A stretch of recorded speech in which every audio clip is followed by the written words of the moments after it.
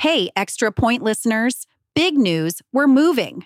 The Extra Point podcast now has its own unique podcast feed. Same great content, new spot.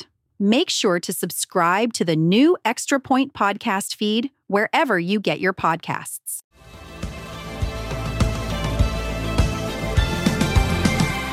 Hey everyone, welcome back to another episode of the Extra Point Podcast. My name is Travis Walker and I'm one of the pastors at First Family Church in Ankeny, Iowa. The Extra Point Podcast is an opportunity for the preachers at FFC to share just a few more insights, thoughts, reflections, contemplations, or maybe practical applications from our sermon on the previous Sunday. Thanks for joining us today. Last Sunday, we looked at Psalm 100. And Psalm 100 is mainly a psalm of thanksgiving. The author reflects on who God has been in the past, what he has done, his mighty works. It reminds us in verse 3 of who God is and just an opportunity for us to thank God for who he is and what he has made us in relationship to him. And then verse 4 is a call to reorient our life, life application, things that should be true of us in light of who God is in the past.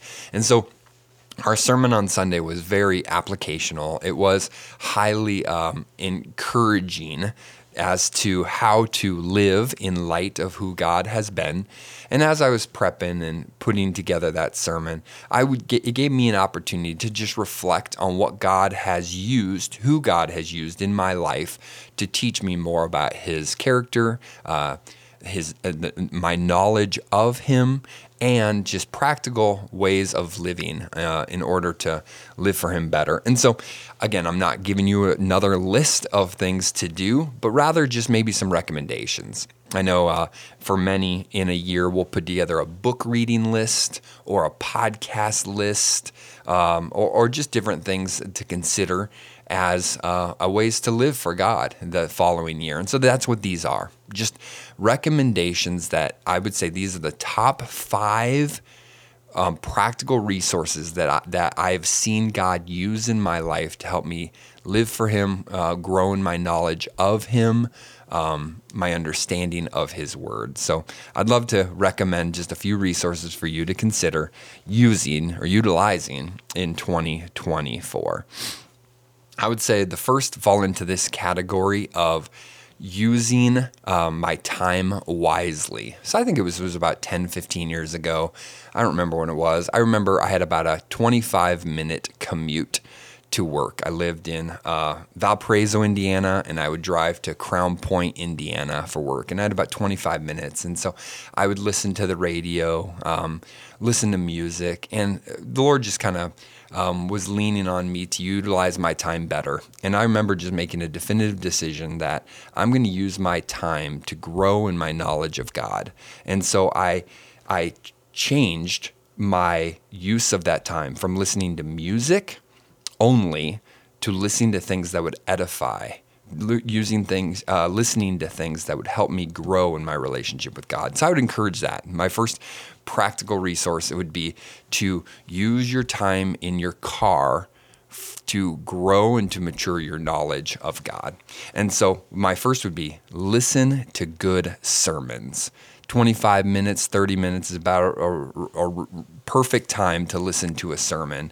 And so I would say you have the beautiful technology of your phone to be able to pull up brilliant communicators, pastors from around our nation, around the world. And so I would really encourage you to my first recommendation is to listen to good sermons rather than just listen to music. I know for sure that God has used the sermons of men like Tim Keller and John Piper and John MacArthur and R.C. Sproul. Those are just a few names that I would say that God has used in my life over the last 20 years to just grow my knowledge of God, my love of God, and my love to communicate the truths of God. And so if I can encourage you to set aside some song listening time and replace that with good sermon listening. And again, some recommendations would be Tim Keller, John Piper, John MacArthur. and R.C. Sproul. The second thing I would encourage you to do is to listen to good podcasts about theology.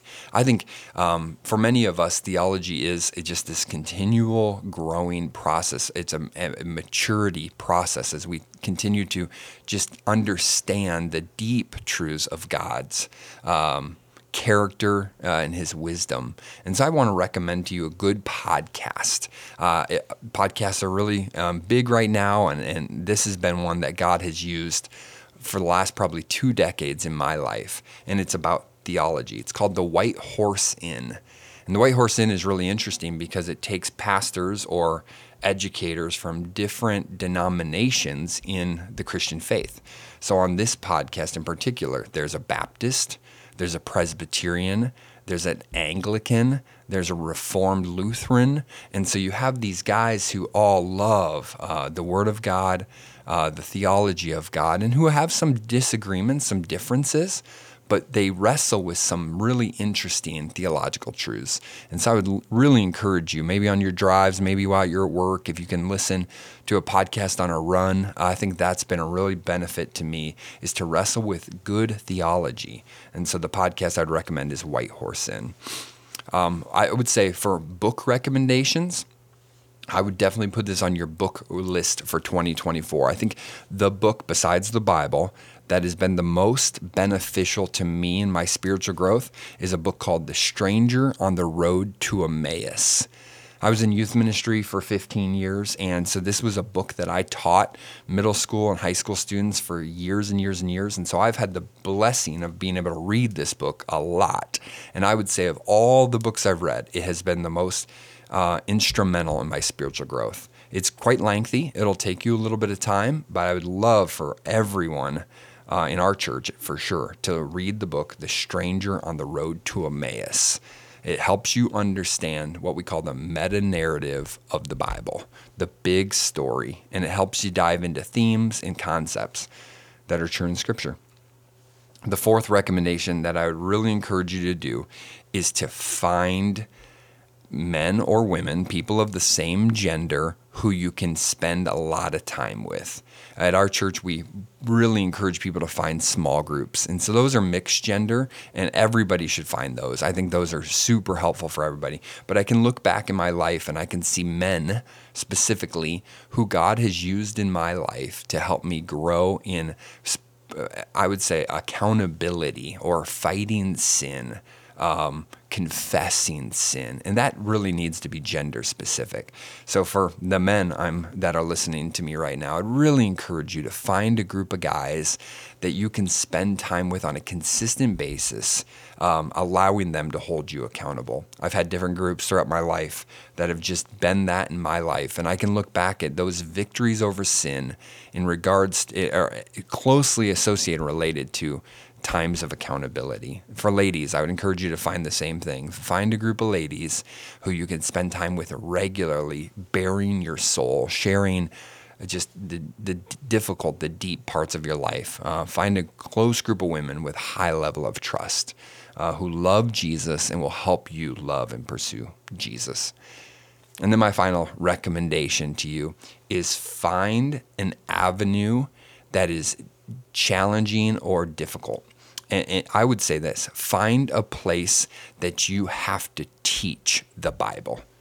Not all of you are maybe Bible teachers. Maybe not all of you aspire to teach, but I can for sure say that has been one area that I have grown so much, is in my preparation to teach the Word of God. For those of you that are attenders or members at First Family Church, there are avenues here where it would be so good for you to have to study and to prepare a lesson. Particularly, I would consider the small group ministry. In the small group ministry, you're not preaching, you're not the main communicator, but you do have to prepare. You have to prepare questions. You have to prepare maybe you have to facilitate conversation. You have to be ready for that night when people come into your home to discuss the Word of God. And so that preparation will help you and force you to spend time in the Word of God and to consider the text. Also, I would say children's ministry.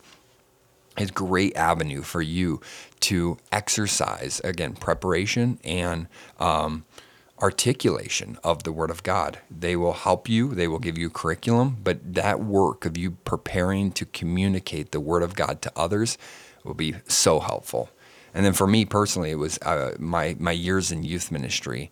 I would not be where I am spiritually today if it wasn't for my years of having to prepare lessons in the youth ministry, taking text, reading the Word of God, and putting together lessons that would be beneficial for others.